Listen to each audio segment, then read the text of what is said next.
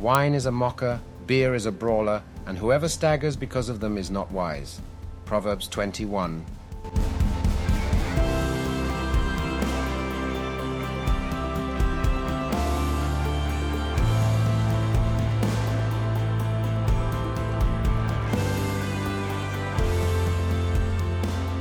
Welcome back to the Go to Hell podcast. Strong opinions weekly held about Christianity, the church, and beer.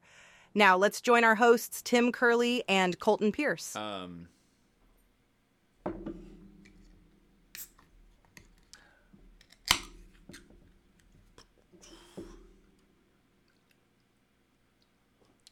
at an hour and a half. Well, we got a ways to go. We're drinking a new beer here before we transition. Well, we have a ways to go because you and I have it built into our mind that we have to go like an hour and a half per episode, where everyone's like, you could just go like 45 minutes and be fine. So, I don't know. This last episode we're going to call Whammy. Anyway, I become kind of famous for my signature catchphrase, Whammy! As in Gene Tennis at the plate, and Whammy! Whammy! there you go. We'll toss up a clip. I'll clip it up to the first part, 45 minutes, because everyone will feel much better about 45 minutes after we did our 3.5 hour I Left My Liver in San Diego episode. Yeah, everybody's like, what the hell was that? Yeah, you just need to call that one a deep cut episode. That's just really what it is. Well, I did say in the show notes it's either going to be our most listened to or least listened to episode, but it doesn't matter. We needed to decompress that weekend. We did. So, we need to talk about it, which is great. Sitting here drinking beer, talking guys, dreaming, killing time, living life with some down. Yeah, we're drinking now from 1852 Brew Co. We're drinking the 1 pint 7% ABV West Coast IPA called Unite and Strengthen. This is the one that I end up drinking on game days. It's less than the away days. The away days is 7.1%. This is 7%, but yet this thing, I kid you not, it'll hit you like a truck. it has an IBU of 50, which is International Bitter Units for anybody that doesn't know. So it's coming in at the standard, which is great. They give you like a little bar here on their can, which is kind of fun, to kind of show you where it's at bitter wise. Yeah, just it's funny. The IBU only applies to people who really like IPAs, because nobody who doesn't like IPAs is going to look at the IBU for you wouldn't give a rat's for the ass. hazy, and it's barely showing a bar. It says 20. It's like the average IPA person's like, no, I'm sorry, that's a bitter piece of shit beer. I'm not drinking it. This beer is really tasty. It is tasting, and back to both of us were talking about with Jeremy and his whole endeavor. He has on the can, props to him. And it goes to what I was saying. He has on the can culture, community, craft. He is committed to everything that they do there. Looks like there's an attention to detail. Someone's overlooking the facilities. They're not letting bathrooms pile up with toilet paper, hand paper, and the whole place is kept clean. Now, part of that is Jeremy will let people know you're not just a patron here. You're a member. You're a member. So clean it up as you go. Yeah, and don't rely on staff to clean things up, but there's an attention to detail. Everything's done in the way that I like businesses. That we would say the peak is the Apple computer, the computing idea of everything is done with quality, culture. And if we don't meet these high expectations, then what are we doing here? Then I'd rather not do it. And if you're ever at 1852 Brew Co., odds are you will probably see Jeremy there. I think I've been there once, and Jeremy has not been there. Every time I've been there, I've only met him. You said we're friends with Jeremy. I met him 3 times, but I will say every time I've met Jeremy, he's either very good at pretending that he knows people, and I'm not meaning that as a insult. Because he meets like 2,000 people a day. That is a gift to make every person you meet like Like, I know I've met Jeremy twice, or I've met, but he's genuinely treated me like I know exactly who you are. I remember the conversation we had, and I'm glad you came here. How are you doing? And you can see that as being fake. And I just say, if you're that kind of person, stop reading so much into something. There's a value to someone just being treated like he's not trying to be phony. And he's not. But that's He's the key trying thing. to just is make that, you feel like you're truly valued and a member of a family. And he could have. And the funny part is, he probably had somebody on his staff say, "Hey, I need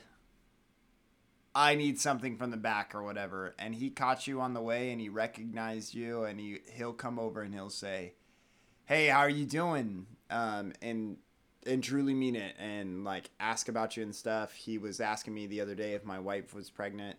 It was about a month ago. He asked me if my wife was pregnant. He's like, "She's not really showing, but like she kind of had the waddle," and I just was curious. I was like, "Oh, is she expecting?" And I was like, "Yep, we're gonna have a little girl out here running on these soccer fields in a couple of years." So, well, the first time I met him, I went up to him and introduced myself. I knew about the background. I knew he went to our church, and I just interjected, "Hey, if you're looking for soccer pictures, I've got a company that does that, and let me know if you want some stuff to throw up on the wall." So the next time I saw him, 2-3 minutes, I'm talking to him, and I'm like, he's acting like he remembers me, but I can't imagine he remembers me. I've only met him once, and it was at the World Cup event where there was like 500 people there. yeah. But then all of a sudden he says, "Hey, I'm still interested. I'm still thinking about getting some pictures. So, I'm going to hit you up for photos." I'm like, okay, damn, that guy remembered exactly who I was. Yeah, All right. that's impressive. He's phenomenal. You need to tell him about the photos you put up on your wall. So you'll be like, okay, yeah, I'm going to get some pictures up on the wall. Yeah, because my wall looks awesome. I literally... He's got spaces in the big room where they serve beer. There's plenty of room up there to put like 10, 20 prints up there. Yeah. He wouldn't have to spend more than $1,000 with the prints and nice framing, or even cheap framing, $500 to throw just a whole bunch of pictures up there. Yeah. And I talked about it earlier. My room does look super sick. And if you know me, I'm really into trying to connect with a certain group, a certain outlier group in high schools. So just putting that up on my walls is just that much more inviting for that particular group to for me to connect with them and get them to at least get C's in their classes, so that way they can move on and do stuff with their lives. So it's really awesome. But again, honestly, I believe that beer tastes really good from the tap. But I think that this Unite and Strengthen, it tastes better from the can. Really? I drink a lot of Unite and Strengthen, and I had one last night, and I had one today, and I'm having one right now, and I'm like, this might be better from the can. Just a side note, a couple episodes ago, if you're scoring at home, we tried. It wasn't Hetty Topper. It was the Doppelganger, because our round 2 was Doppelganger. Yeah. And we made comments about sediment. Now, one, I will stipulate those cans were about 3 months old, so we were pushing the limit. But 2, I remembered the cans are very explicit that you're supposed to drink from the can, and I think that's why. Because Andy and I then had the 2 remaining that I had in the refrigerator, and he's like, "Should I get glasses?" And I said, "Nope, you do not want to get a glass." And he and I polished off. There was no liquid in those cans, and we had no sediment chunks. So when the can says drink from the can, you probably should follow the instructions. It's not something that's tongue in cheek. So. Yeah, because we had an eighth of an inch of sediment in our glasses when we poured it out. Oh my gosh! And it was very off-putting. Right, and that's always the hard part about sediment in beers. It happens. It's nothing like. Oh, and some beers rely on it. That they need that. They want that sediment in there to add flavor. And if you're drinking from the keg over draft, it's not getting in your can. But that sediment is sitting in there. It's still adding flavor, blah blah blah blah blah. Right. But if it comes out of the can, you just immediately like, that is an old beer. Why am I drinking it? It's got floaty stuff in there. That's terrible. But then I was thinking later, like, yeah, it does say drink from the can. That's probably why. Yeah. So a little tip there for you beer drinkers out there. If the can is adamant, and that's literally the only can I've ever seen that says drink from the can. I think I've seen a couple that have said drink from the can. I've also seen ones Read that are the like, instructions. and especially with IPAs, for anybody that's out there and you're thinking about drinking an IPA, for anybody who hasn't, they're meant to be consumed quickly. Yes. They're not. No. They're not like stouts where you could keep them for That's like a the couple problem with years them. and stuff. Like it's you buy it, you drink it. Yeah. Is pretty much it. I mean, you could keep it for a couple of weeks and stuff. Oh, I thought you meant like drink it like quickly that when you open it up. Oh, Oh, yeah. well, yeah. Still, I'd say that as well. IPAs need to be. They are super fresh for about a month. You can push it depending on the IPA for maybe 3 months, but if you're getting like 3-4 months, And if it's a good enough IPA, it can stand that it can time, stand. but- Well, if it's a really good IPA, it can stand 4 or 5 months, and what you're drinking is still good, but it is not what the It's not the- brewmaster yeah, it's not the intended intended when it flavor came of out. You'd be like, Right. oh, that's okay. And if you'd had it like a month, maybe a month out or two weeks out, it's like, oh, this is delicious. So Right. which is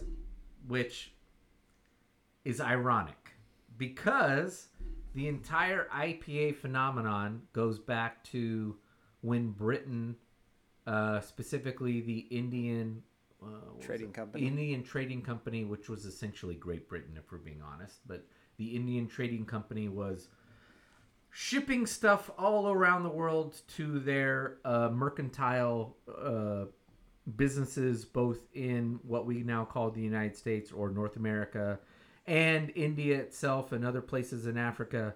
What it would do was create a beer different than what was served on the island. They would serve an IPA, and the IPA had something was in the IPA. I don't remember what it is, that made the beer last longer on the boat when the sailors are out at sea and wanted to consume beer, or when they landed and were in port. So the irony is the whole IPA phenomenon originally back in the day was to preserve the beer longer. But that makes sense because back then they're probably making, in the UK they're making probably exclusively ales, and the ales are being made at a small scale, and so they're going through the ales all the time. Right. Stuff's not sitting around. If it's 1600s, 1700s, no one, including the richest people in the United Kingdom, have the capacity to have beer sitting around as a supply. You're just going through whatever you're brewing. So everything is quick. It's been brewed. It's set in a keg for a minimum amount of time. It's coming out. It's not, sitting in a dark room for months and months and months aging. And so, today we'd be like, that's insane because, Right. beer just sits around, and I can create a lager and it can sit in kegs for months before someone finally buys it from your local distributor or even cans and bottles. But back then it was like, no, we need something that will actually sit there and not sour or whatever the process was, and so that's what the IPA was. But yes, try to find as fresh as possible. If you're new to the IPA thing, you like them, look on the box, the can. Usually if it's a can, it's at the bottom of the can. It's literally stamped at the bottom of the can. If it's like in a cardboard box for like a 12-pack, it's probably somewhere on the box. If it's on the bottle, it could be anywhere. Somewhere on there will be a date. Try to find something within the last month or two. Yes. Okay. What do we want to do next? Satan? Yeah, we could do the Satan topic. You listening to anything else besides Wham? All I gave us was Wham. Okay. So the other music I've been listening to, and I've actually been listening to more than Wham, Sure. So, we're recording this on August 19th, Saturday. This week, Robbie Robertson, guitar player for the band, died at 80 years old. Damn. So, I am someone who listens to the band on a fairly regular basis. I find them just to be... if you're a music listener, they're a hidden gem. When you do some digging, the band... Well, let me do some background, and then... Let's do some background on this. If you're not familiar with the band, you should be. And if you are somewhat familiar, you should be more familiar. So the band, they started out in the 60s. They were a backup band to someone called Hawkins. I think his band was called The Hawk. He was a fairly prominent, famous musician in Canada. I think it was in Toronto. They were his backup act for a while. And I believe Bob Dylan discovered the band. They were made up of Robbie Robertson. The primary members were Robbie Robertson, who is the guitar player, and then his name is Leon Helm. Should know his name, Leon Helm. The guitar player, the drummer. The drummer is actually doing quite a bit of the vocals on a lot of their songs. Yes, he's playing drums and singing, which has always been just confounding me. I don't see how anyone keeps rhythm and sings. So they split for a little while, but the band transitions from there, and then they are the backup band for Bob Dylan for quite a while. Nice. They go out on tour with them. There's some, if you go on to Spotify, I haven't checked Apple Music. I should check Apple Music, but I'm sure it's on Apple Music too.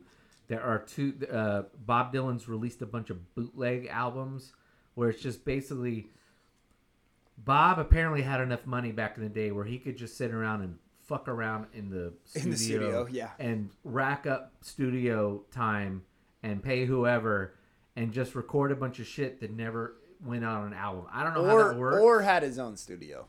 Or I guess had his own studio. But so he's released all of these bootleg studio recordings. And there's, I think, 2 with the band playing. And it's him doing some, them playing back up to some of Bob's stuff. They're doing covers of stuff. It's all really raw. I wouldn't say it's like amazing, but if you're into Bob Dylan, you just like music and you like some stuff where it's like, it's not great music, but you like the process of hearing people record and hone and hone and hone. It's really good. There's also stuff on, just as a side note, Spotify has, who's it you were listening to a couple weeks ago? The Irish guy. Oh, I know. His name always escapes me. Why am I... Into the Mystic, Caravan. I know what you're talking about. His name always... I can never remember his name. I'm like, I know exactly who it is.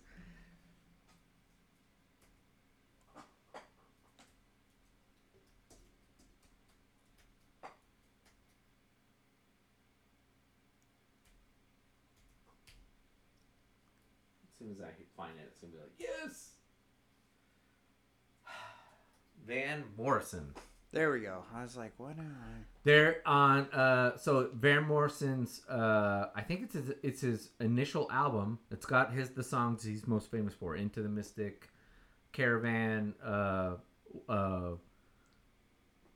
for the Romance, dun, dun, dun. Anyway, there are like 30 tracks. I was like, Brown Eyed Girl is his most Brown Eyed famous. Girl's another one. I'm a big fan of Tupelo Honey, personally. Tupelo Honey. There are like 30 additional tracks on Spotify where they're just doing like, there's like 8 failed versions of trying to do like a song. And it's great because you just hear him, and they'll include like him in full Irish, like, yeah, there's too much guitar on that. He's like going too fast. Can you slow him down? Can you like, it's got all of him like feeding back to the engineer and the producer, like, yeah, I don't like that. I need this. I need more of this, less of that. It's amazing. That's awesome. And none of them are as good as the version that actually ends up on the album, which is kind of comforting because not everything you get up in the album is actually what's great for music lovers. But if you like if you like the music process, find the bootleg tapes from Bob Dylan. There's all kinds. There's some that include the band. There's some that don't. So anyway, they back up Bob Dylan for a while. They break out on their own. They become what we now know the band. Leon Helm comes back as the drummer. The band is made up of Robbie Robertson. I don't remember the bassist. They've got horns. They've got this exceptional eclectic mix because there's 2 or 3 guys in the band that are much older than them, and they are classically trained as musicians. Like they went to music school and learned like classical music, and they're the guys playing like the oboe and Yeah. and piano and the organ and all that. They're like driving to be like, we're gonna not just do like rock music that's being produced. We're like gonna insert stuff, and then the band's got this. Again, they get started as a Canadian band. I think Robbie himself was Canadian by birth. If you've ever heard Helm, he's clearly a Southerner. There's a strange like Confederate strain in their lyrics to a lot of stuff. It's not like pro-Confederate. It's just like Deep South. Anyway, so Robbie died. I was very sad. I was listening to a lot of the band. If you've never seen The Last Waltz or listened to The Last, I would very much, if you're listening to this, try to go watch The Last Waltz. It is their last concert. The band very much too soon. They decided we're breaking up. It was too much. It was too much of a grind. I think they spent too much on the road backing up people like Hawk and Dylan, and by the time they made it, they were tired of being on the road. And particularly in the 60s and the 70s, if you were going to make your music money personally, the record label was making all the money from your album sales. Right. You were making zero. If you wanted to make money, you had to be out performing 5 nights a week around North America. And I think it became too much of a grind, and they all either because they were too tired or they had made just enough money or like, we're done. They decided we're done. They'd become friends with Martin Scorsese. I don't know how that happened, but so they did one final hurrah. And I think the Fillmore was one of the big arenas up in San Francisco, when San Francisco Bay Area had all of the top venues for what we know as like 60s and 70s music. They do one last hurrah, and it is a hoot. It's a great concert to watch because you understand why the band was. If you were in music, meaning you were a musician, the band is who you turn to learn how to be a musician. Right. So at their last hurrah, they've got Van Morrison, they have Bob Dylan, they have Neil Diamond, they have all of the another female. They have all of the top people at music wanting to show up to do this last concert with these guys. And I imagine if you're into country music, you have no idea how much, if they're a really good country musician, they have gone back, they've listened to everything the band does, and they are emulating it, they're inserting it into their music. Norah Jones has always been very open that her, like one of her top music influencers was the band. In fact, at one of the I've been to 2 concerts, and both times she's done a band cover, and she did gorgeous versions of them. But gorgeous covers don't happen unless the original song was a phenomenal song as well. Right. And so right. they were the who's who of music. If you were a musician, and then you loved the band, and so if you like music and you don't not really into the band, dive into them, and you will really appreciate the level of musicianship, and as we've talked about in previous episodes, like lyrics, like they're talking about, like they're telling stories in their songs, and you not really sure what they're telling, because again, they're kind of like a lot of like 19th century stories they're telling, it seems like. Right. But they are great stories that they're telling with great music, really enriched music. And so, yeah, soon as I saw it came across my phone, Robbie died. I was like, that's it. I think I stopped whatever podcast I was listening to, immediately stopped it, cranked up the band in my office that we're sitting in here now, and just listened for a couple days. That's awesome.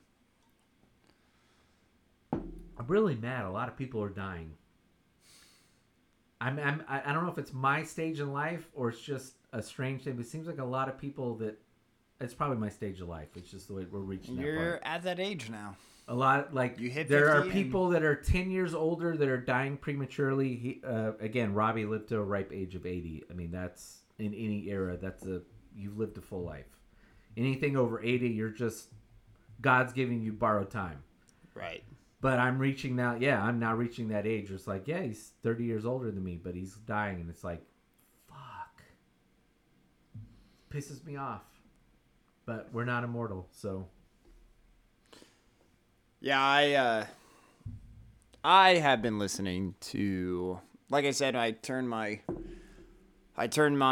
classroom into a skate shack. So I said I was listening to Weezer. I've also been listening to a lot of Yellow Card. If anybody's ever listened to Yellow Card, pop punk band. The funny part about Yellow Card is they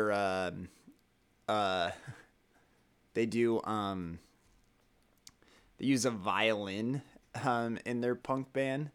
And so it's and I have a really funny story about it. Was I went to a bar in Nashville, Tennessee, and if you go to Nashville and you go on Broadway, again, there's no cover charge whenever you go in any of these bars, but there's always live music playing in every single one. And we went upstairs to this one bar after we had a really interesting night at this blues cafe. If you haven't heard that story and you know me personally, come up to me and ask me about that story because it's hilarious.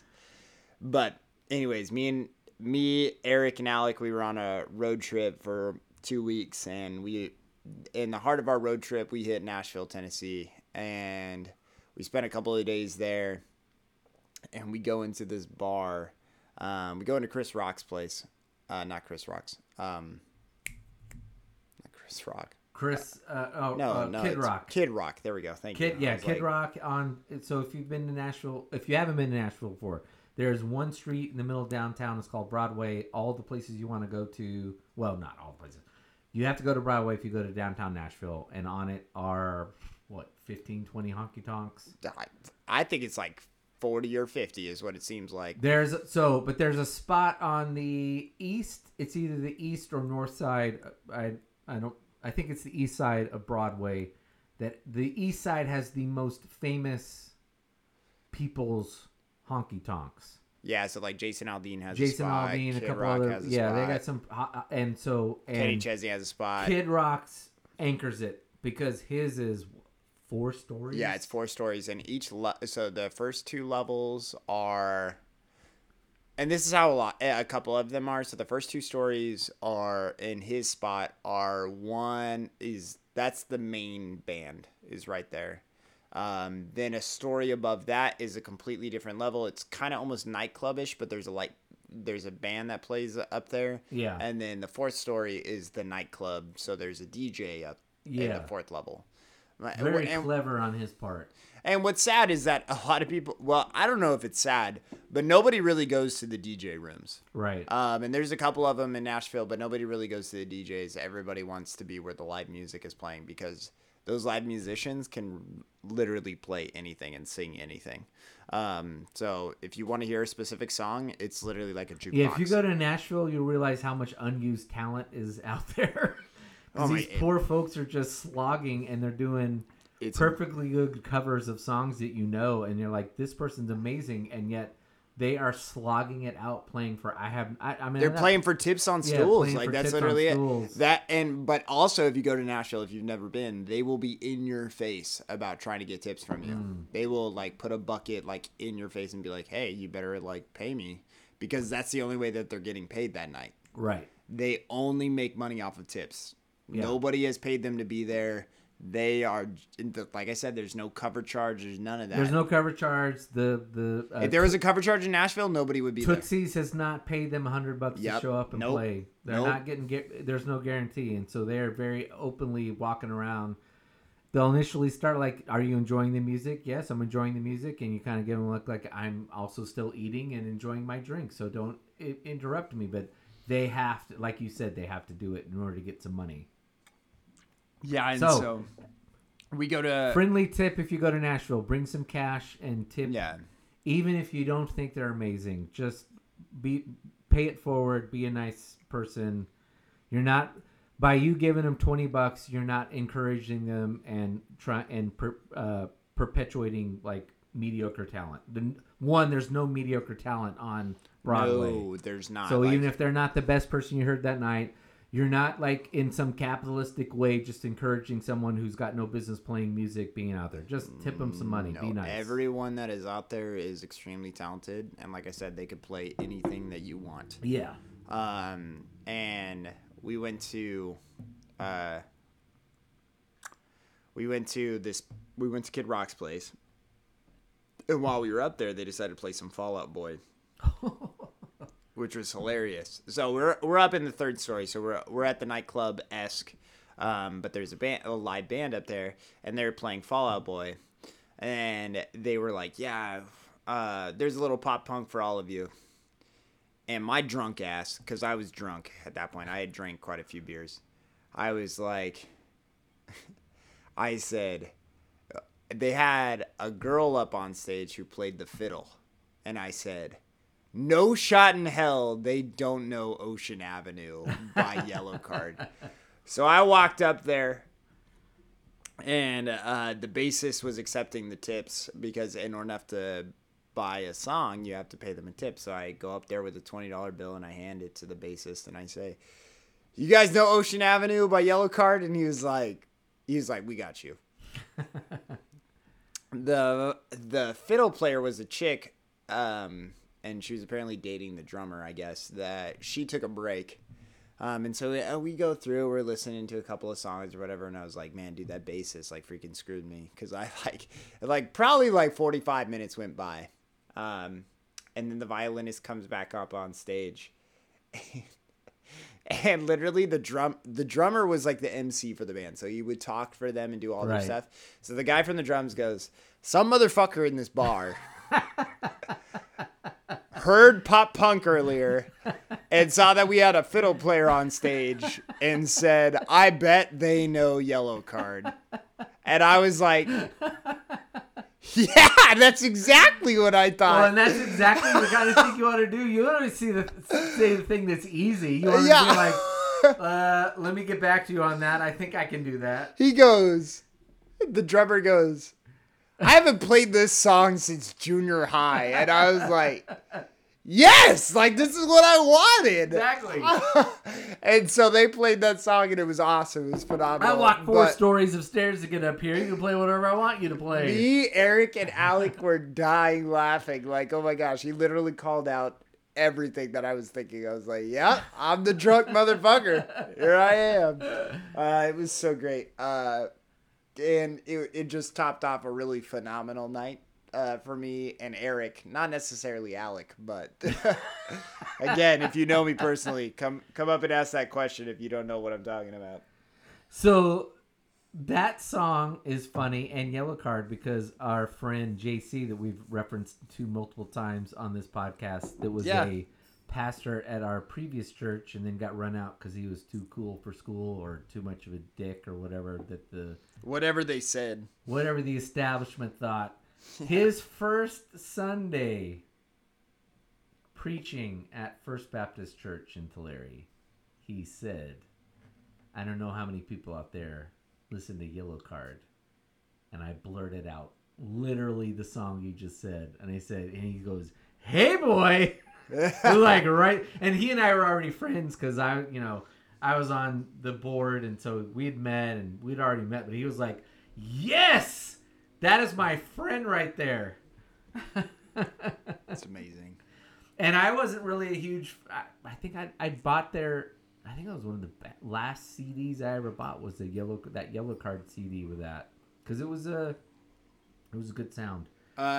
You mentioned skate music, and I'm thinking more like ska, like No Doubt at their peak, not really poppy peak, but actual ska and Sublime and. Yeah, Sublime. The hard part is like, when I say like skate music, again, it's skate music. No, you were fine. No, but I'm saying like skate music that I could play in my classroom. If you know Sublime, like I can't play Sublime in my classroom. I can play What I Got, I think, is Real clean. Big Fish. Yeah, like there's like you can play Real Big Fish Band. There's a couple of them that I can even play, like Blink 182, you could play it, but it's subversively. Yeah, there's some that I can play it's in my classroom. It's not explicit, but if you actually listen to the air, it's like, oh no, that's pretty filthy. Yeah, exactly. I gotta be selective about what I can play in my classroom, but Yellow Card is one of those that I can play. I can play Weezer.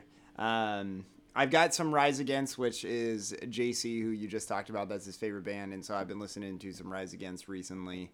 They're pretty anti-American, anti-American establishment, like consumerism kind of stuff is really a big push for them.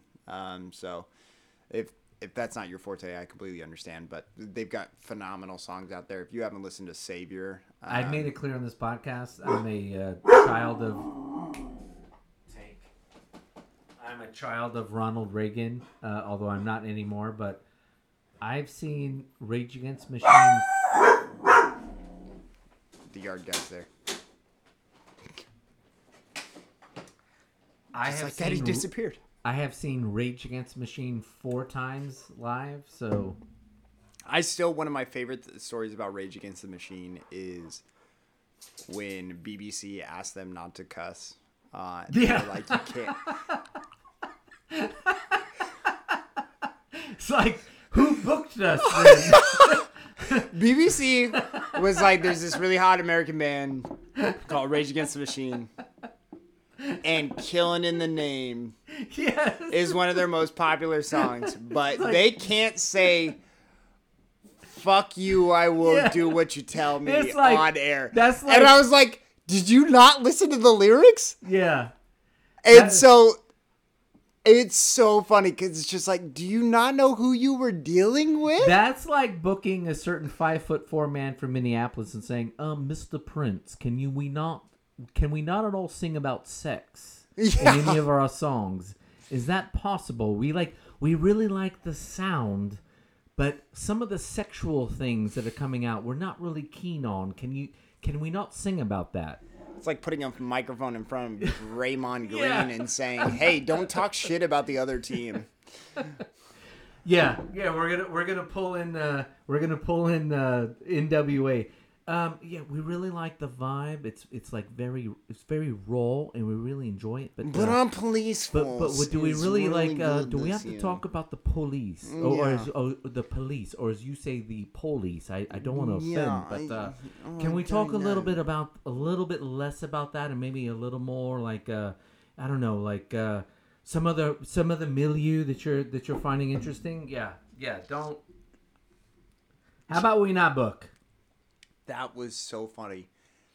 And literally, and if you see that video, they get a couple off before they cut.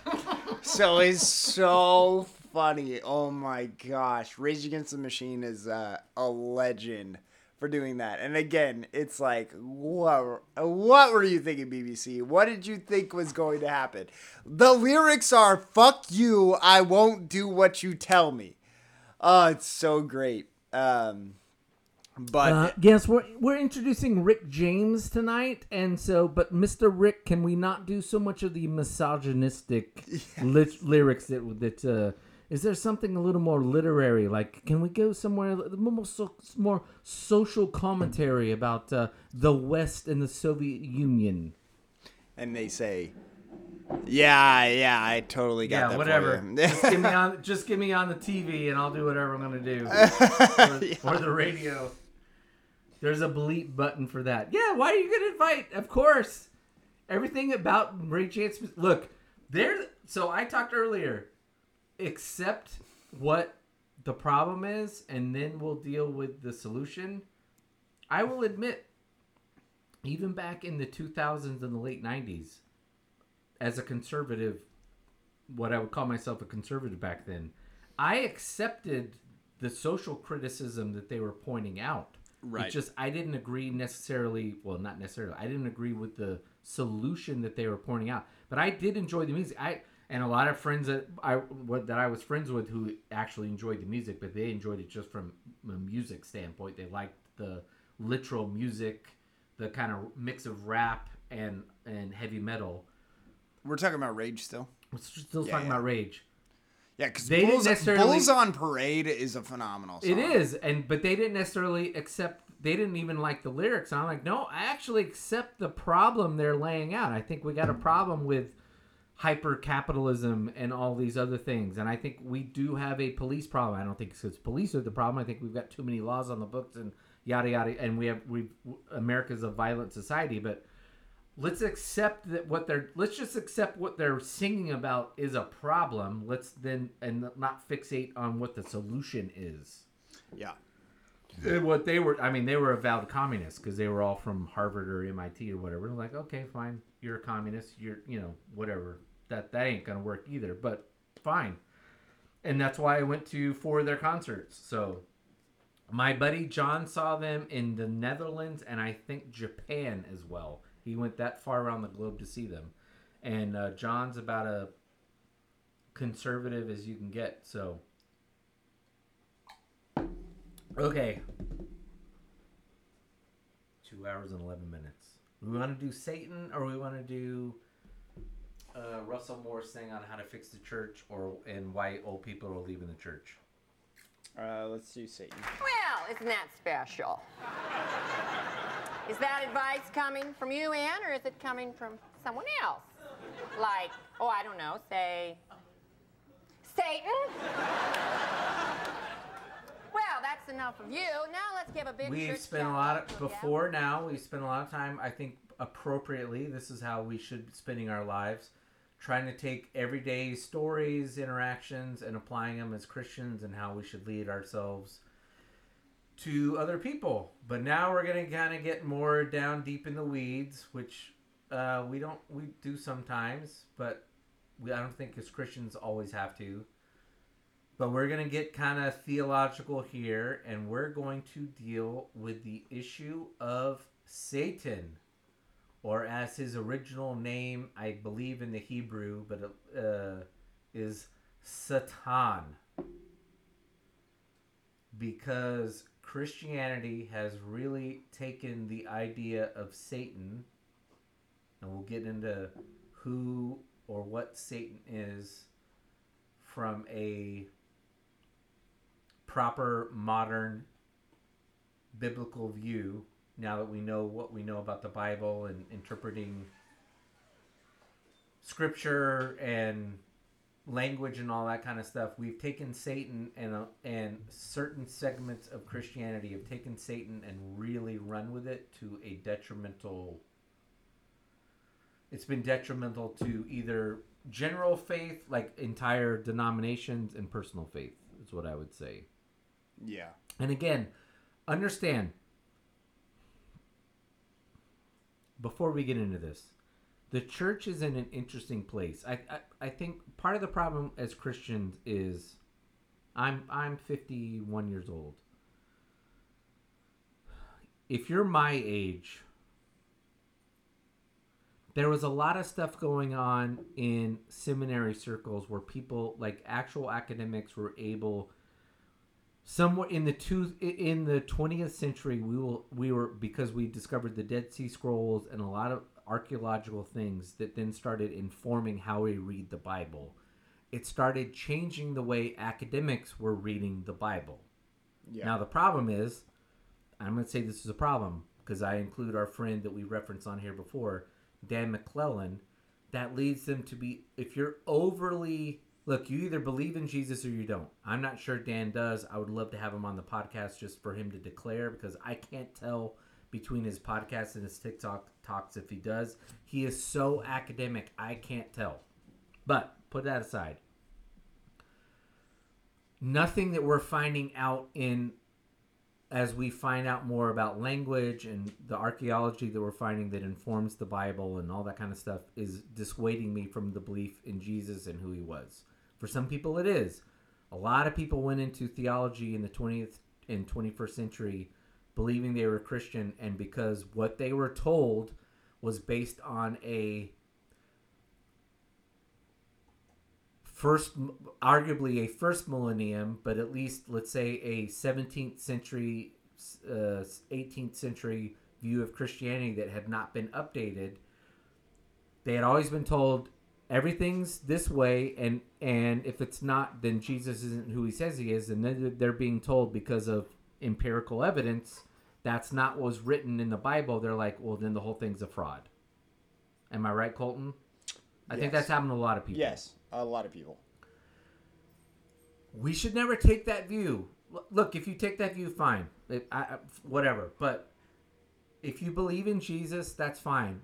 But you should be open. I think, and what we're trying to do on this podcast is open up, like, there are things in the Old Testament, well, particularly in the Old Testament, that we've been told to believe in, because we have this, as we've mocked before, this, like, Sunday school view of the Old Testament where we're supposed to take great pleasure in the flood and David slaying God, David, which neither of which are from a Jesus perspective thing.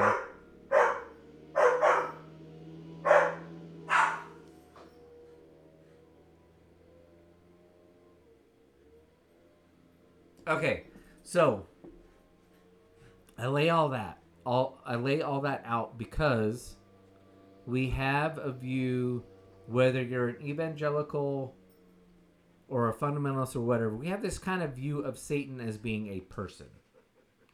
And we now have enough understanding of the Old Testament in particular, but even the New Testament, now that we've digged into it and what the language is, that is not probably what you've been told either in Sunday school, college group, whatever, and maybe even on Sunday, is not who Satan is. Am I right, Colton? Yes. And then, so we're going to dig into that. That's what we're going to do. And if you're like, I don't really care because I don't really think about Satan, then okay, fine. Skip this part of the podcast. But you might find it interesting. So, Satan. Let's talk about him. In the Old Testament, Satan is referenced in the Old Testament, according to what I have in front of me, 27 times in what we would call the Old Testament, what other people would call the Hebrew Bible. Hebrew Bible, yep. What other people would call, well, there's if you go from there, then there's two or three. The Hebrew Bible's separated into two or three things, right? Scholars. It's the Septuagint and the Septuagint and the No, not. Anyway. Well, and there's still what's tough about the Septuagint is you have the Greek influence in the Septuagint, so that's why some people don't recognize it. That's why us as Christians do not recognize the Septuagint. It's because Martin Luther said that the Septuagint has original Greek texts. Okay, that's a good point. And again, look, we're going to stick with this because I want people to understand if they're sticking with us here. We are getting in the weeds. This is weed stuff. If you're listening to this podcast, but you should know this. Like, you should know this. Stick with it. Anybody that's listening to this podcast should know that Let's not be a little child Christian. Let's understand the faith that you're being taught and what is actually the truth. If you read a Catholic Bible, you'll sit there and be like, why are there extra books in this Bible versus a regular one? The reason is that their Bible is not the Hebrew Bible, it's the Septuagint. And that's what Christians used all the way up until the time of Martin Luther as their Old Testament, so to speak. And through that Old Testament Septuagint there are some texts in there that are originally written in Greek. And actually what that does is it actually gives us less of a gap. So there is a gap between the Old Testament to the New Testament of about 700 years. It's like Correct. it's like 300 to 700 years. I was like, I'm saying this off the top of my head after I've had a couple of years. So I'm like, don't. Always the best time to have a deep dive. Yeah, I was seminary like, don't quote me on discussion this. on I was like, now that I'm the like Bible. talking about it, I'm like, but there is a There are at least 500, around 500, give or take. there years. is a time discrepancy in between, and so, but we also need to understand history and really understand Hellenism and how that influenced the rest of the world. We've talked about it on this podcast before, where there's a speculation whether or not Jesus spoke Greek. We know that he spoke Aramaic, but there's a high possibility that he spoke Greek. And that's because of the Hellenistic influence. And when I say Hellenistic, if you guys don't know about Alexander the Great and his, what we call is Hellenism, is this idea of he wanted one common language across his empire. Right. And so he pushed for Greek. And so even though everything was taken over by the Roman Empire, so oftentimes when people look at language, they associate Latin with the Roman Empire, Greek with the Latin was a later thing that came along. right, with the much Macedonian later. Empire. And it was AD, like 100 or 200 AD, that Latin became Rome's Correct. language. And it became Rome's language because they didn't want to have, they were like, it was almost like a purist thing, was why Latin. It was, oh no, we can't speak Greek. That's somebody else's Correct. language. And It was a sign that it was an understanding that the empire was waning, but right, it really. was almost this kind of elitist thing. yeah, that it was kinda- like, all right, that we're kinda going to keep took this over, thing so. going, so we're going to go all in Greek. This is an important point too, because we don't have the Septuagint in our Protestant Bible, but understand this is how it's related. If you've grown up in the church but you never like done any deep dive, it's either been inferred or you just assumed, which correctly you assumed. If you've never gone to seminary, you probably think, because the way you read it, it would be completely logical that Job is the oldest book in the Bible, because it speaks in a way that does not speak about Israel, and even the way it talks about God, blah, blah, blah, blah, blah. It seems like the oldest book. It is actually one of the youngest books written in the Old Testament. It was probably written maybe 200-300 years before Jesus. And that is not to say that it is not an important book, but it is a book that is written in Babylon, when Israel is still part of Babylon. It is the reason why the language seems old is because it is taking a lot of language and stories from the Babylonian Empire and what their religion is, and so it's a different book, even though it's very important. I think you and I both agree. At some point we will, after doing our own research, do a episode on Job, because it's one of the most fascinating books in the Bible. Yeah, and you'll find that a majority of so biblical tradition, which is not, just so we're clear, that's not helpful. No. But biblical tradition will say that a majority of the books that are written in the Old Testament was written prior to Babylon. And so, like, Moses was the author of the... Yeah, and that's not really true. What's the first 5 books of the Bible called again? Not the Pentateuch. No, it's the... Anyway, yeah. Correct. Whatever the term is, We're drinking beers. So they were not actually written when Moses. you were told they're being told. They were everybody actually will written, tell you that it's Moses. And again, it doesn't mean that it's not Moses' story. There's speculation out there whether or not Moses existed, into which I've heard arguments for it. But yet, still at the end of the day, you have to, like, there is evidence that proves that not necessarily that Moses existed, but there had to be some type of leader. Correct. For them. So it's like, you might as well just tag a name on him and call him Moses. Like, there's no way to prove, like, these bones are Moses's or Right. something like that. So you can sit there. And again, when it comes to religion and it comes to faith and that kind of stuff, people are trying to get as many facts as possible. So people are trying to go out there and get this kind of information. And there's stuff out there. If you go out there and you look about Moses' story, you're going to find that there may be some things that you may not agree with or whatever. And that's okay. You're gonna have to wrestle with some of those things, right? Like the water splitting and all that kind of stuff, and what sea they actually crossed and all that kind of yeah. But that's not what we're talking about. What we're talking about today is, again, we need to recognize that in the Old Testament, we don't, as modern day Christians, our Bibles that we receive, unless you're getting a Catholic type Bible, they do not have those Greek texts included. And we've talked about texts that they've excluded before. And yes, it is a selection process and all that kind of stuff. So that's fair to say. Any of you can say that at any time. But where were we going with that? With the Septuagint? Okay, so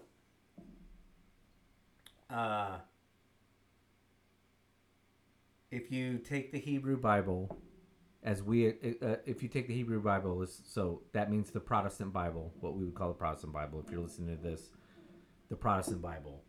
The Hebrew Bible. Well, the Hebrew Bible is the Old Testament only. Correct. But like, so if you're like, okay, I'm not really sure, but if you're not a Catholic, what you've probably read your entire life, that's the Hebrew Bible.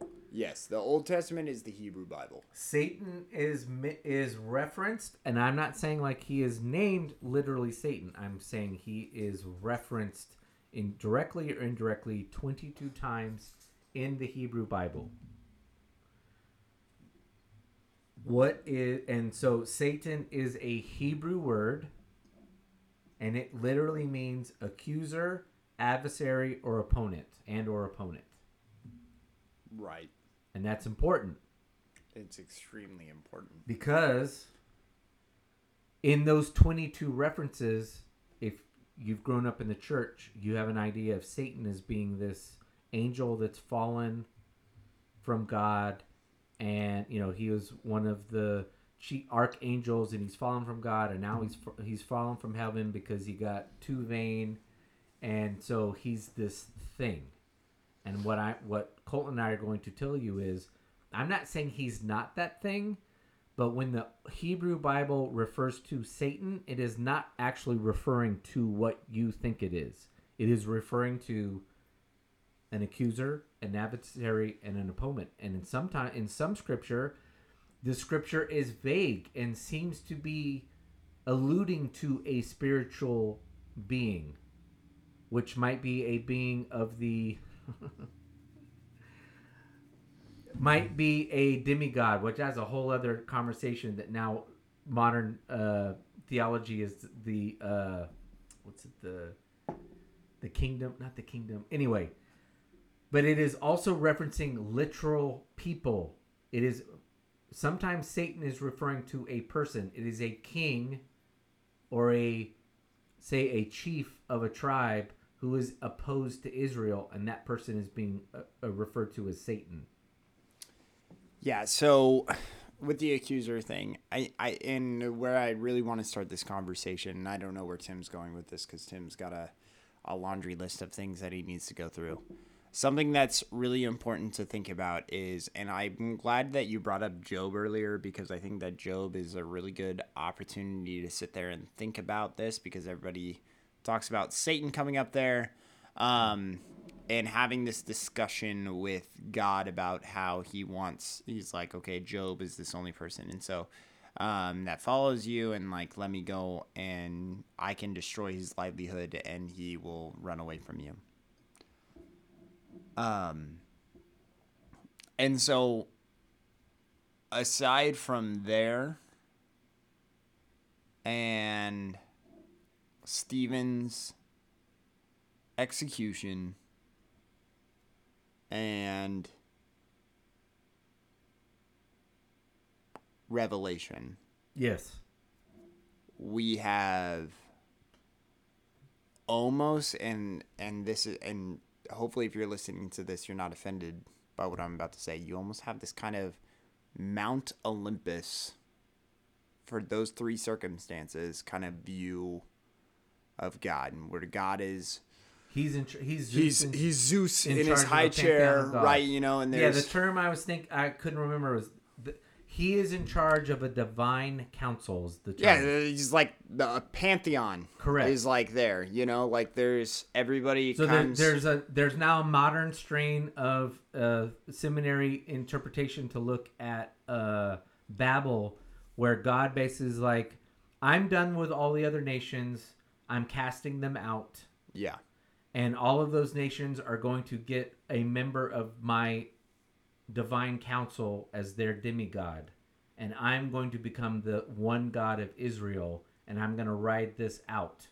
And then Jesus comes along and becomes the thing that casts out the demigods. And everything comes back again under God and one God rule. right. Which I'm sure people right now are like, what the hell are you talking about? You've had too many beer. No, that is actual a thing. We should get into divine council because it's mentioned quite a. There are allusions to it in Genesis, in Numbers, in Job. It is all throughout the Old Testament, this idea. And my view of that is that's because we're, again, if you read the Bible from a divine perspective, like God's telling people to write stuff down, that's problematic. Yeah. Because then you have to believe, because the language is very clear, folks. If you break down the Hebrew word, it means something like divine counsel. Whatever you think that word is in English that you've been told is not actually accurate. Right. It means something like, yes, there is a God, but much like we view the Roman gods and the Greek gods and Babylonian gods and say, oh, that's kooky talk that there's more than one God. The Hebrew Bible actually alludes to that as well. Yeah. My view of that is humanity trying to understand who God is and what nature is and how nature and God work together. And it's so, Colton, I think, agrees. I don't view the New Testament as a piece of paper where God was telling someone to write down how the world works. It is people trying to figure that out. And so it stands to reason that if you live in the Mesopotamian Near East area and everyone, and arguably pretty much all primitive people around the world, view the world as it is arguably a very modern view to look at the world as a monotheistic way. Yeah. And in fact, modern theological view says even the Jews,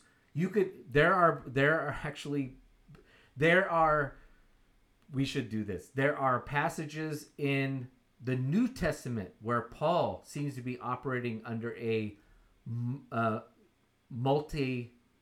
polytheistic worldview, where he is saying, no, God is the primary God. Now so anyway, we are under a delusion that the monotheism was a thing, and the Jews of the Old Testament believed in monotheism. They did not. They just believed their God was better than every other God, just like the Romans did, just like the Babylonians did, the Mesopotamians did, etc., etc., etc. So again, we're not trying to dismiss Christianity or even Judaism. It's just, let's have a healthy perspective of what the world was. Well, and still, actually, this is... I've talked about this before. Well, I don't think I've talked about it on the podcast, but I think I've talked to you about it. But I don't think I've explained it in this way before, but this is why I think that, and I didn't like this book this year. This is one of the, I didn't like it for a variety of reasons, but I read American Gods by Neil Gaiman. Oh, yeah. And I did not watch the TV show because I found it very decadent. And I was like, it's too dark for me. Which is fair. The book was dark. And I struggled with a lot of the book. But I told Tim, I'm trying to read my way through. NPR put out, like 10 years ago, they put out a top 100 list. Yeah, so you're doing your due diligence. You're trying to read through everything. I'm trying to read through their top 100s fantasy sci-fi books that are on their list. And that list was not created by them. That was created by fans. So everybody voted and all that kind of stuff. Shocker, Lord of the Rings was number one. But so we get to American Gods, and I was reading through it. If that list had been done in the 80s, it would have been Catcher in the Rye, but That's not sci-fi fantasy though. Like, true enough. Okay, anyway, go ahead. it's a phenomenal book. Like, I don't, but Necromancer. when it came to American Gods, Necromancer's on the list. Is there's this idea again of the god become the gods gain energy in that book based off of if you recognize them. So you have to recognize them in order for them to have power, and so what's actually happening is, and it's a claim that's made in the book over and over again, is that America is not a place for gods, or is not a place for the old gods, because Americans don't believe in tradition. They don't, and we have our traditions in America, but they're not like what they got in Europe or whatever. No, they're nascent compared to human history. Absolutely. Right. Yeah, and so there's this whole claim throughout the entirety of it, and the thing is, Odin and Loki are trying to hatch a scheme to try to make themselves immortal for the rest of time. So they're, so Loki loves chaos and Odin loves war. And so both of them are hatching the scheme. For anybody who's never read it, that's their whole idea, is they're trying to create an opportunity to where both of them can continue to live, because they continue to fade out as there's less chaos and there's less war within the country itself.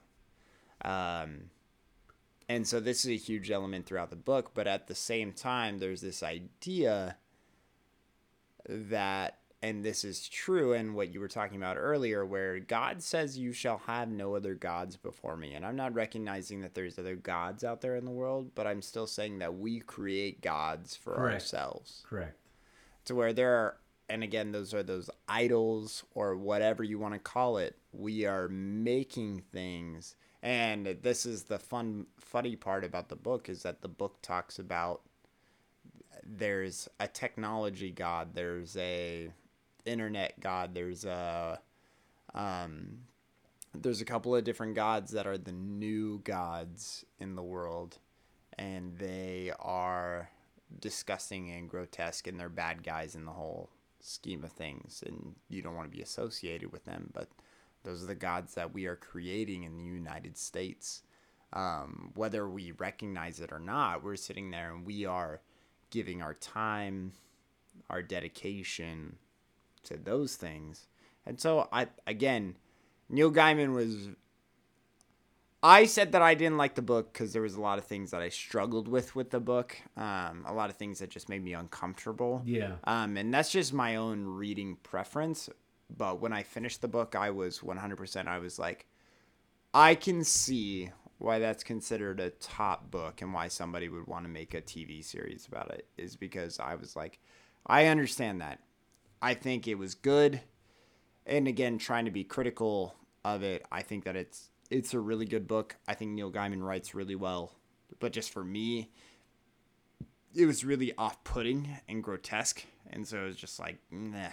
But I can see why it has a lot of acclaim to it. But again, and that's what I'm saying right now before we get into this discussion, is there is this idea that, again, gods are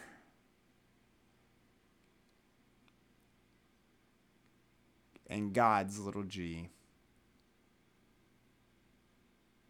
are created by us.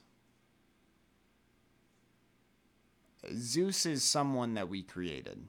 Correct. Yeah. We give them power in our minds. And that's going to be crucial to the conversation today. Is that if we continue to give power to things in our minds, and we've had this discussion before on this podcast, is when we've talked about how us in the United States, we don't really believe in demon possession, or we don't believe in this, but other countries apparently experience it fairly regularly. We are so enlightenment driven that we ignore the spiritual to our detriment. And well, we have two extremes. Most of us go around and let's just say Christians. Well, no, the vast majority of America is in a state of schizophrenia, and it's because we actually don't take the spiritual side seriously. To where, whether you're Christian or not Christian, because we don't actually, let's just say for a lot of people listening to this, you don't accept because you don't own a gun, you don't have a healthy appreciation for it. You truly don't, even though you say you don't like it, you don't understand you don't truly understand the dangerousness of it. You also don't understand what it can do. And because we are so intellectual in the United States, we have a Christian culture that is either and you and I have both agreed on this in the recent podcast, spiritual side is our shortcoming. We are not good on prayer. We're not good at recognizing the Holy Spirit. We are, dare I say, sinful in that part. It is a blind side to us.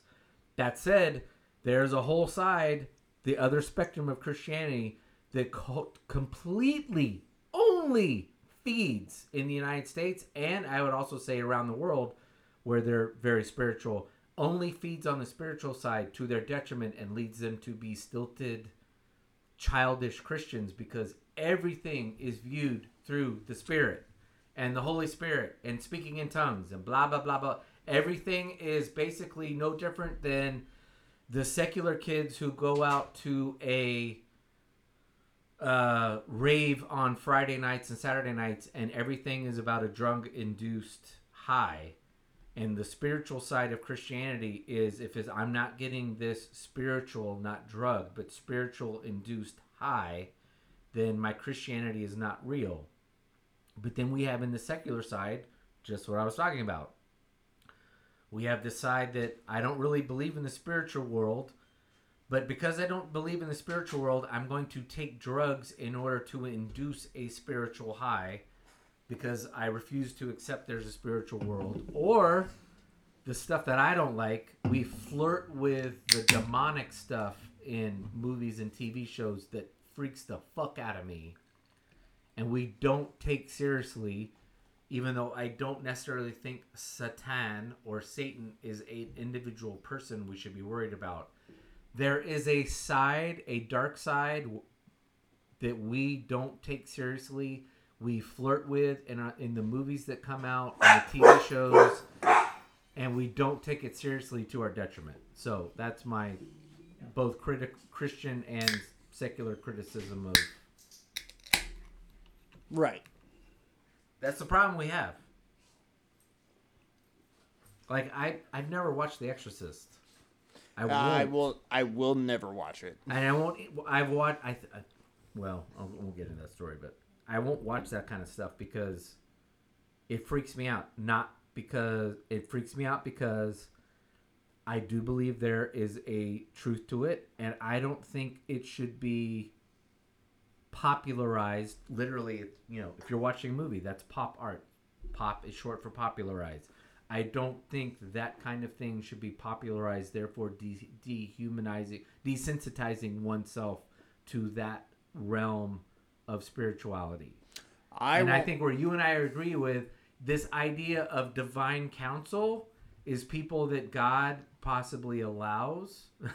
Oh, we're now on another beer. Colton's. We've hit the non-alcoholic. All right. Let me wrap this up and then we'll hit the beer. Anyway, we'll wrap it up. Satan is not one person. He seems to be he is an interchangeable figure within the Old Testament and the New Testament. I'll wrap it up by saying Paul himself seems to allude in some of his writings of a divine council and multi-gods. And if you're hearing this and you don't like it, I'm sorry. That's just the way it is. All right, now, the third beer of the week. Or Colton, what's our beer of the week? I don't know. You don't like Okay. it? I don't like the nose on it. Okay. He says our third Well, beer. luckily you're drinking from a shallow, a narrow glass instead of a wide glass, so you're getting less nose. Okay. I don't understand. Oh, finish. Before I push back, just finish. So Tim said we're on our third beer of the week, but this is actually Tim's fourth beer of this It is week. my fourth beer. Um, I'm gonna be cooked all day. okay, this has no alcohol. Well, it's a quote-unquote non-alcoholic beer. Okay, so it's non-alcoholic. It has a 0.5% alcohol by volume. And It's better. I bet you that's better than that hop water trash that Kellen drinks from Lagunitas. I have no idea. I haven't tasted it yet. I'm just telling you what the nose is. Oh, you just smelled it. Yeah, that was it. Oh, okay. This is from Athletic Brewing Company. Their Run whole Wild. shtick is non-alcoholic. Sorry. How do you have a brew company and you're all non-alcoholic? Okay. Because their former, the guy who started this, I think, is a former marathon runner, and so he wanted something. He likes IPAs, but he didn't want all the calories from a full-bodied beer. Fucking nerd. Okay. All right. So here we go. The Run Wild IPA. It's the perfect beer for your dad. My dad doesn't give two shit. And most of those marathon runners don't give two flying fucks. They want to feel something is really what it is. They're like, golly. Well, I'd rather drink that than what I'm giving at the marathon, which is what Michelob Ultra. Anyway, continue. You don't like it. Now he's tasted it. You don't like it? That tastes how that smells. Do you like that? That tastes like fermented hops. It's fine. It's not great. I can't believe you sat there and said this. Okay. That's let me on flavor alone. I'll go give that to freaking Alec and Pet, and I won't tell them that it has 0.5% alcohol in it, and they will literally be like, "This is not good." It's all fair. This was not. I didn't purchase this for you. Let's just be clear. Colton is 6'2" and skinny, and rail skinny. I am much shorter and fatter. So for the fat fuck who can't drink beer all the time, I bought this as something that I could maybe drink and not drink all the calories. So, Dude, I can't finish that. you don't have to. I think it's fine on the front end. It's not good on the back end. That smells like the hops that are sitting outside of Kauai that I can't stand the smell of. I don't pick that up at all, but I'm not discounting what you're picking up on. I might be very generous, but Hey, if you like it, that's good. I'm happy for you. No for me. And I had no expectations for that beer. I was like, believe that. I don't believe that. But no, whatever. I didn't give two shits about it being non-alcoholic. I was like, I gotta drive after this. I was like, oh, cool. Like, Well, there's hopefully plenty I of can Coors still- and Coors Light in the fridge if you want to drink that instead. That's probably what I'm gonna have to have. Okay. And again, I don't have any issue with the fact that that's non-alcoholic. It's flavor profile alone for myself. Like, ooh, no. Shake. Good boys. No, I didn't ask for it. Sit. Shake. Shake. Very good boy. Shake. Nope. Not in my face. Yeah, okay. So where are we going from here? So, Satan. Let's lay some more groundwork so people don't think we're just like pulling stuff out. Just making stuff up.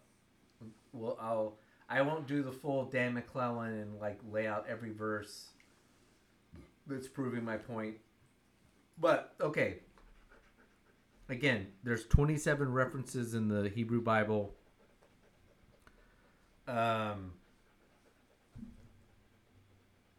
You mentioned Job. Yes. I don't know that he's specifically listed as Satan, but No, people he's- assume he is. And so this is one of those. I don't think it's the only one in the old, what we would call the Old Testament, whereas Satan is used as God's accuser. So again, he's not necessarily a fallen angel who's been cast out by God. He's the guy in, shall we say, the celestial palace who is saying, this guy, you love this guy Job. You say he's perfect. But I, as your royal accuser, God, say he is not perfect. And God says, oh, really? You want to wager on that? Right. But in other instances, in Isaiah 14, he is listed, but I think he's in Isaiah. I think he's mentioned as Lucifer, which is not a Hebrew word. I think it's a Greek word. No, it's a Roman word for Venus. But in Isaiah 14, Satan is referenced, but he's to be understood as the king of Pain. Babylon. Oh. What were you going to say? Say King of Pain. Oh, king of pain. Babylon. What else? Numbers 22, I think, is the earliest reference to Satan. Again, we as modern Christians look at Satan as being the snake in the Garden of Eden, but that is not really a classical view. Well, we look at him as Satan, and it's Satan taking on the form of a snake. But really what the view should be is the snake is just a representation, again, of just an accuser. An accuser, an adversary, an opponent, someone pointing out, well, you say, God says we should live this way. But I say, I'm telling you, Adam and Eve, we should live this way. And we take that as modern Christians as Satan takes the form of the snake. And I would argue, no, that's you're now inserting something into the text that's should not be there.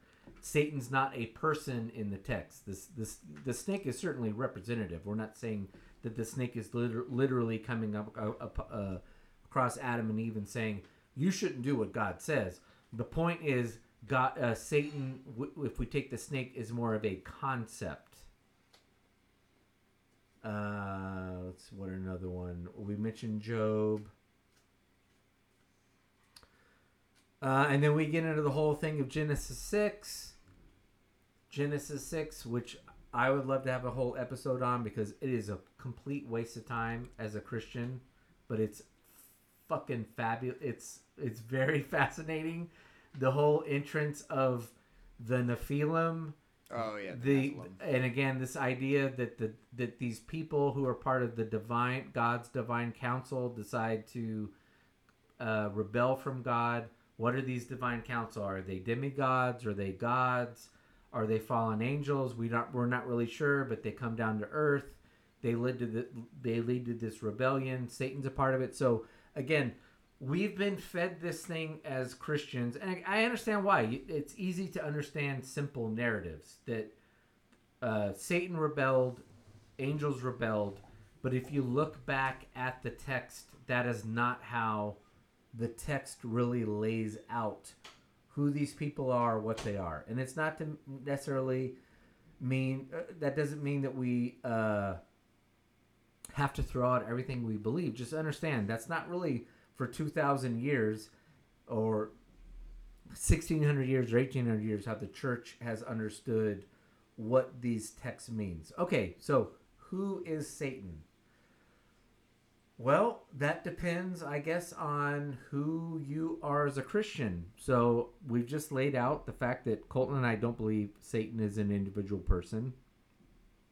You might be listening to this and you think, no, Satan is an archangel who rebelled against God and has now been cast out, and he's engaged in spiritual warfare against God.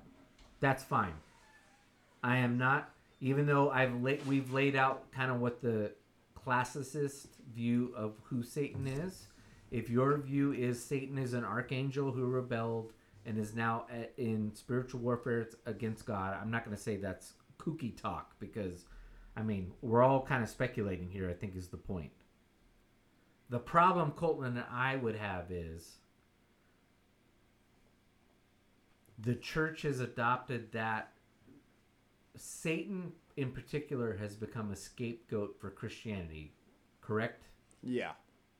And that we're now getting to the heart of the matter. We've bumbled around. We've intentionally tried to give everyone some expose people to some like seminary views, like if you will, like deep theological seminary views of how academia looks at Satan now. But if we're getting to the heart of matter and what our faith is, depending on what your background in the church is, what denomination you're in. Let's say if, as we mentioned before, if you're more towards the Pentecostal side, you view Satan as a foil. Right. As an enemy. As someone who is daily engaged in warfare.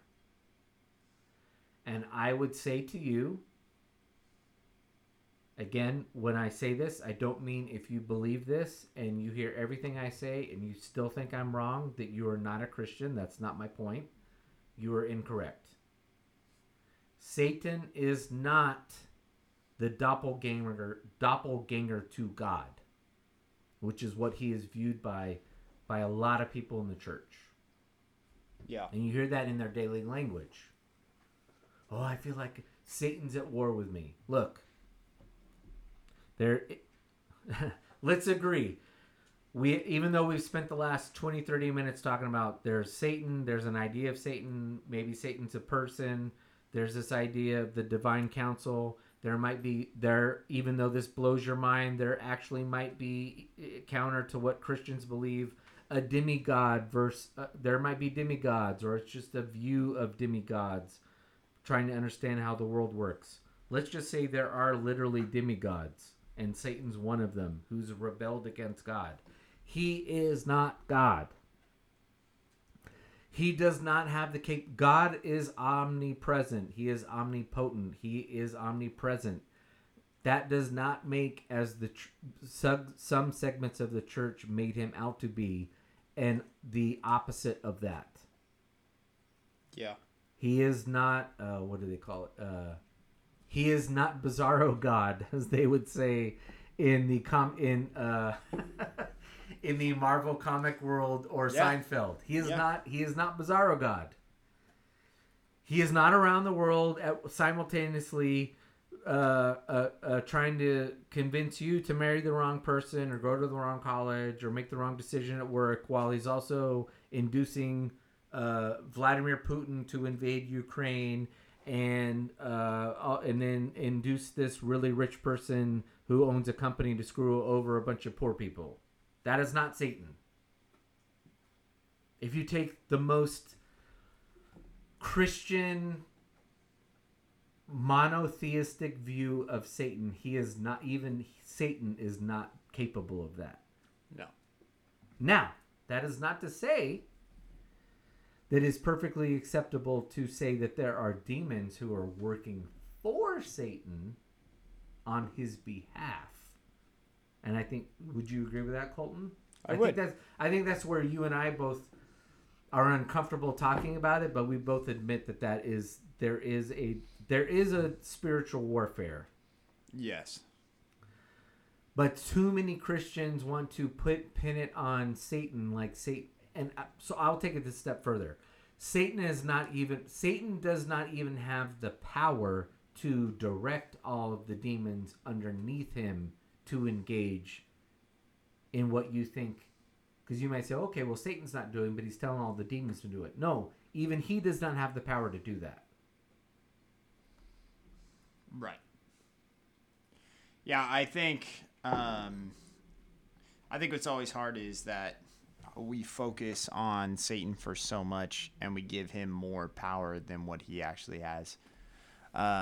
Just Satan is this entity where a lot of time The hard part is we recognize, and it almost seems, and I'm trying to say this delicately, we try to externalize our inner thoughts and our own inner feelings. Exactly.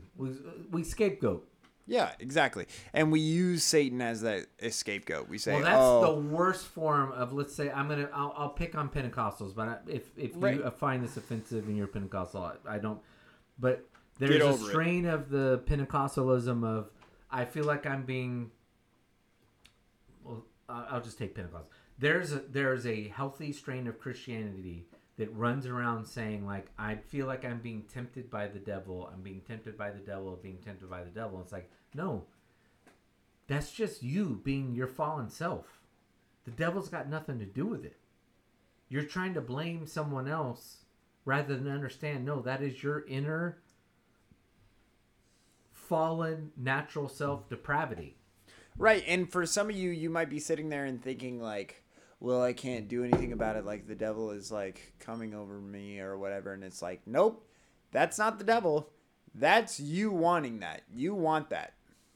Like, And I think that's how I would view a lot of these old texts that we're talking about, where Satan is referenced. Is like, no, you're just it's an old writer from 600 BC trying to come up with a reason why someone would go out and behave their way, and it's like, oh, it's got to be one of these satans who's challenging Right, God. these It's like, tempters. no, it's just human depravity. no, it's your nature, and God has asked you not to fall to that. God, and that's what Christianity is asking from you, is saying, hey, this is the natural occurrence of how humans are without my guidance. And I am asking you to be better than that. Correct. And so you're sitting there and you're like, well, I want to do this and I want to do that. And it's like, yeah, that's natural for your body to want. And that's why when they talk about Christianity is difficult, that's what they're talking about. Is you are going against human nature.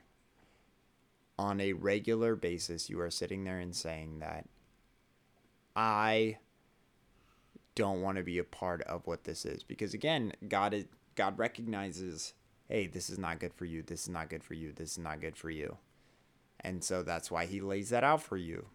But yet, again and again, we fall into that temptation, and it's not from Satan. It's from ourselves that we're fighting against. Because again, if you look at the Adam and Eve story, the snake still gets punished, but so does the man and the woman. Because Right. again, it is their free will that they choose. You have free will.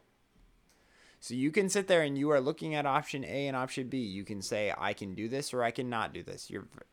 That's a very binary decision. We have binary decisions in our lives, and especially when it comes to these temptations that we're talking about. You can either engage in this activity or you can choose not to. And you are inclined to, if you are sitting there and you're like, well, I choose to engage in it, and you're like, well, the devil got me, and it's like, nope, you got you. That was your decision to make. Yeah. You could have chosen God's way, which he wants for you, or you could choose this other way, which you wanted for yourself. And didn't care about anything else. Literally anything else. And so that's where the problem is.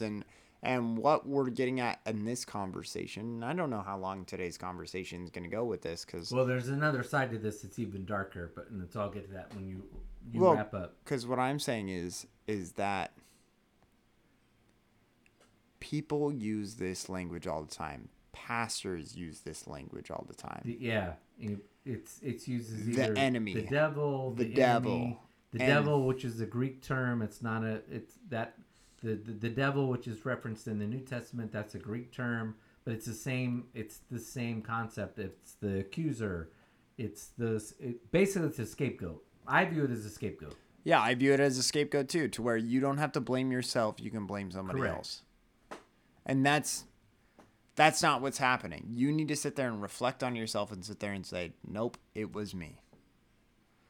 And we're not talking about you being demon possessed. We're not talking about this, but don't sit there and say I was demon possessed. Like, you wouldn't sit there and say that, right? Like, you wouldn't sit there and say a demon came over me and possessed me to do this, like, Dr. Jekyll and Mr. Hyde type shit, where I just, like, go and I murder someone, you know? It's not that for you, right? Like, that's not what's happening.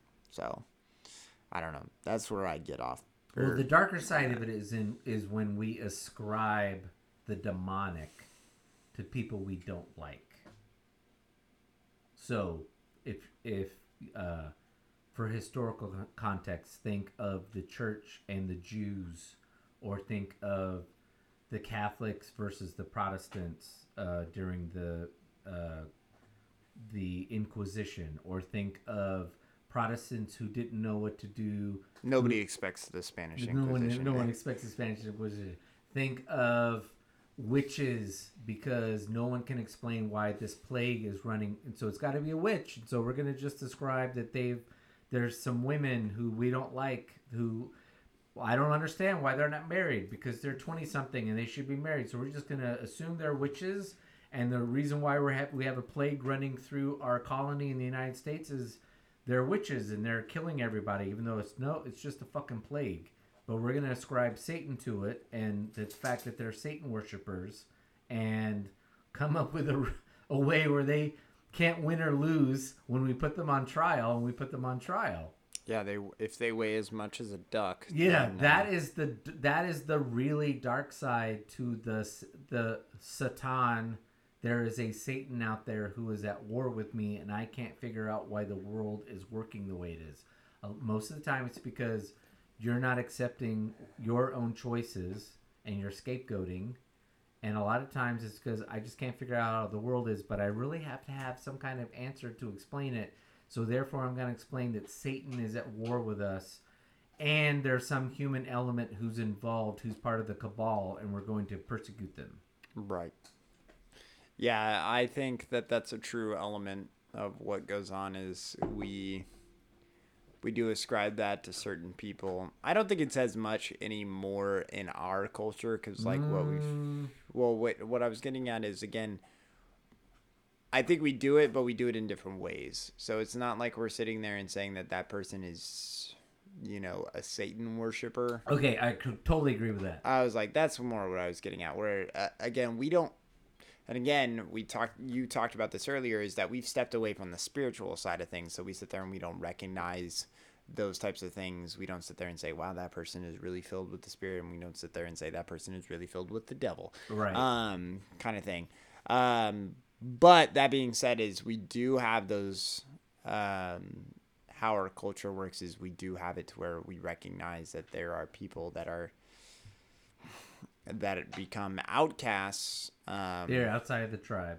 Outside of the tribe. And we got to blame them for whatever's going on. Yes, and we blame them for whatever is so going if you on. like this discussion that we're having and it scratches an itch, I would advise you to read a book called Scapegoat by René Girard. He's a French intellectual from the 19th, 20th century. He died early 2000s. He has a book. He's a Christian. He wrote a book on scapegoat, and he details throughout human history this idea. Literally, Colton didn't even know we were talking about it, but he details this whole archetype of how society is framed around scapegoating minorities. Yeah. And 99% of the time it's used for religious purposes. I would agree with you now that we're now post, not even Judeo-Christian, but we're just post-religion in the world. We've now reached this like secular humanist. We still have scapegoats. They're just not built around religious purviews, as René Girard lays out. But I would definitely, it's not a long book, but it is, once you read it, it completely exposes the world, and you're like, oh, now I know how the world works. The world completely operates in this way. And again, he kind of lays it out in the book, but I pull the thread even further. That's how this whole discussion, whether or not you think it's literal or figurative, works in the Old Testament, where Satan is mentioned. It is a scapegoat. It's a scapegoat Israel's being persecuted or Israel's being exiled because this Satan comes around. It's like, no, you're blaming Babylon or Persia coming in and taking you over because you're not living up to what God intends and Right. living as a light to the world. And that's where we get the conversation where I've talked about before, where hell, this idea of hell, which again, everybody believes that Satan is this ruler over, is again, this idea of hell is a place where you have put yourself, where you have decided to live your life outside of the will that God has placed for you. And so Babylon is this hell, so to speak, of God protected you, but you decided to turn away from what God had planned for you. And so therefore God says, okay, then like if you choose not to be a part of me, then you don't get any of my protection and any of anything coming for you. And so therefore the Israelites suffer through that process. And you may sit there and think, well, what about, in Egypt and all that kind of stuff, which are good conversations to have. But again, these are how people explained what was going on in the Old Testament. Well, let's deal with Egypt real quick. Let's just deal with Egypt real quick. Joseph, look, yes, there was a Broadway play and then a movie done over Joseph and his wonderful Technicolor Dreamcoat. Let's be really honest. If you read the Old Testament, Joseph is the hero of the story, and his brothers are, I would say, still understandably when I'm finished telling this, but they're the villains. Look, if you actually read it, Joseph is a insufferable, arrogant asshole of a brother who runs around telling everyone he's great, everyone sucks balls, and they're meaningless. But also you shouldn't kill that person. I understand that. I'm not taking a literal view of the story. My point I is, got you. the reason why I said let's bring that up is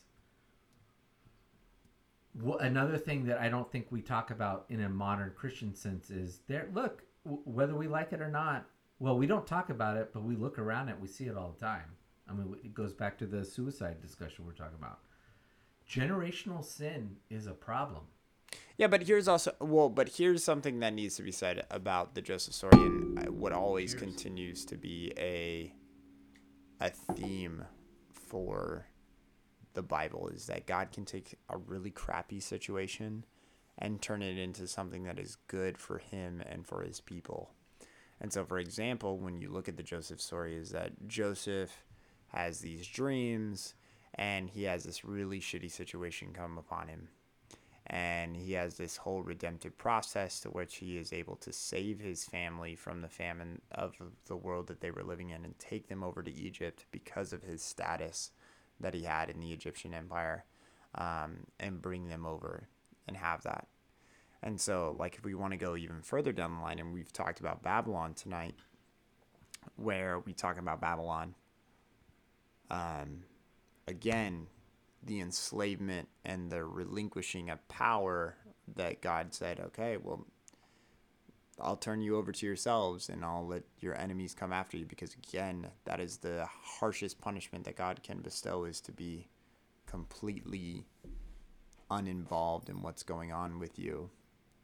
There's still good that came from Babylon, was the fact that they were again able to write down their history. We wouldn't have the Hebrew Bible, is what we've talked about today, if it wasn't for the fact that they went to Babylon and Nebuchadnezzar was adamant about learning their culture and having it written down and recorded, to which it wouldn't have been what it was to this day. And so that's extremely important in their storyline, where God continues to use these terrible situations to invoke healing on his people, which is everyone across the world. So, I don't know. So I would say, look, that's a great point, and I would say that's always there's two ways to view the world as a Christian. Once sin had, I think Christians have to then look to the hope and the redemptive side of it. But I think the story of Joseph and him being, frankly, a precocious asshole as a kid, that if we take the story literally or figuratively, where his brother's like, fuck this guy, we're going to sell him to slavery. Or you even take the story of Abraham or Abram and Sarai, who then becomes Sarah, where they're told they're going to have a kid, and neither one of them take God seriously, and both of them are like, well, you need to sleep with your handmaiden and have a baby from them. And God says, well, that's great, and I'm going to bless them because he's still the firstborn. Right. But I'm also going to tell you, because of how humanity frankly works, we look at that and we feel like, well, God's... It's funny, we look at both non-Christians and Christians look at the Isaac and Ishmael story and be like, well, God's cursing him. Like, no, God's just actually laying out how humanity works. Right. Which is firstborn, secondborn, thirdborn bullshit. Yeah. And so he's like, I'm just telling you, you've had the baby.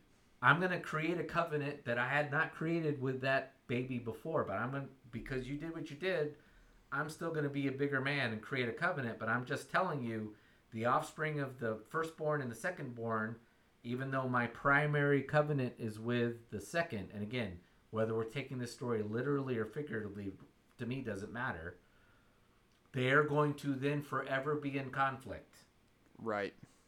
And Ishmael is the heirs of Ishmael are the Arabs, and the heir of Isaac are the Jews. And what do we see today? We see that conflict. And so, I'm sorry, the other story is as Christians, is we should try to live as perfect a life as we can, so we don't create generational sin problems within our own families, ecosystems, whatever. And yes, if we create those, to your point, God is still there, Jesus is still there to meet redemption. But how much pain are we creating amongst our offspring and our offspring before we get to that point? Because that's just how the world works. It's just a broken world. And redemption is always out there. But Always. we have to avoid these generational sin moments where we say like, oh, I hear what you're telling me, but I don't really believe you. So, or it's not on my time frame, so I'm just going to do this. It's like, if you just remained a little patient and believed me. Yeah. And we create these problems because we have to have it when we want to have it.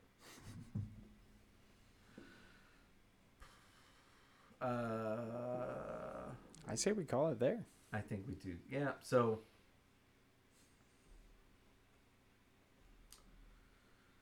we thank you for listening to this episode of the Go to Hell podcast. Strong opinions, weekly held.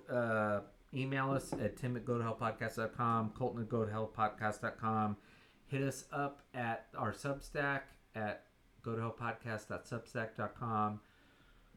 Twitter at gotohellpodcast.com, or I think it's Instagram, it's gotohellpod. And Colton, if you don't like this non-alcoholic beer, then you can go to hell. It's bad.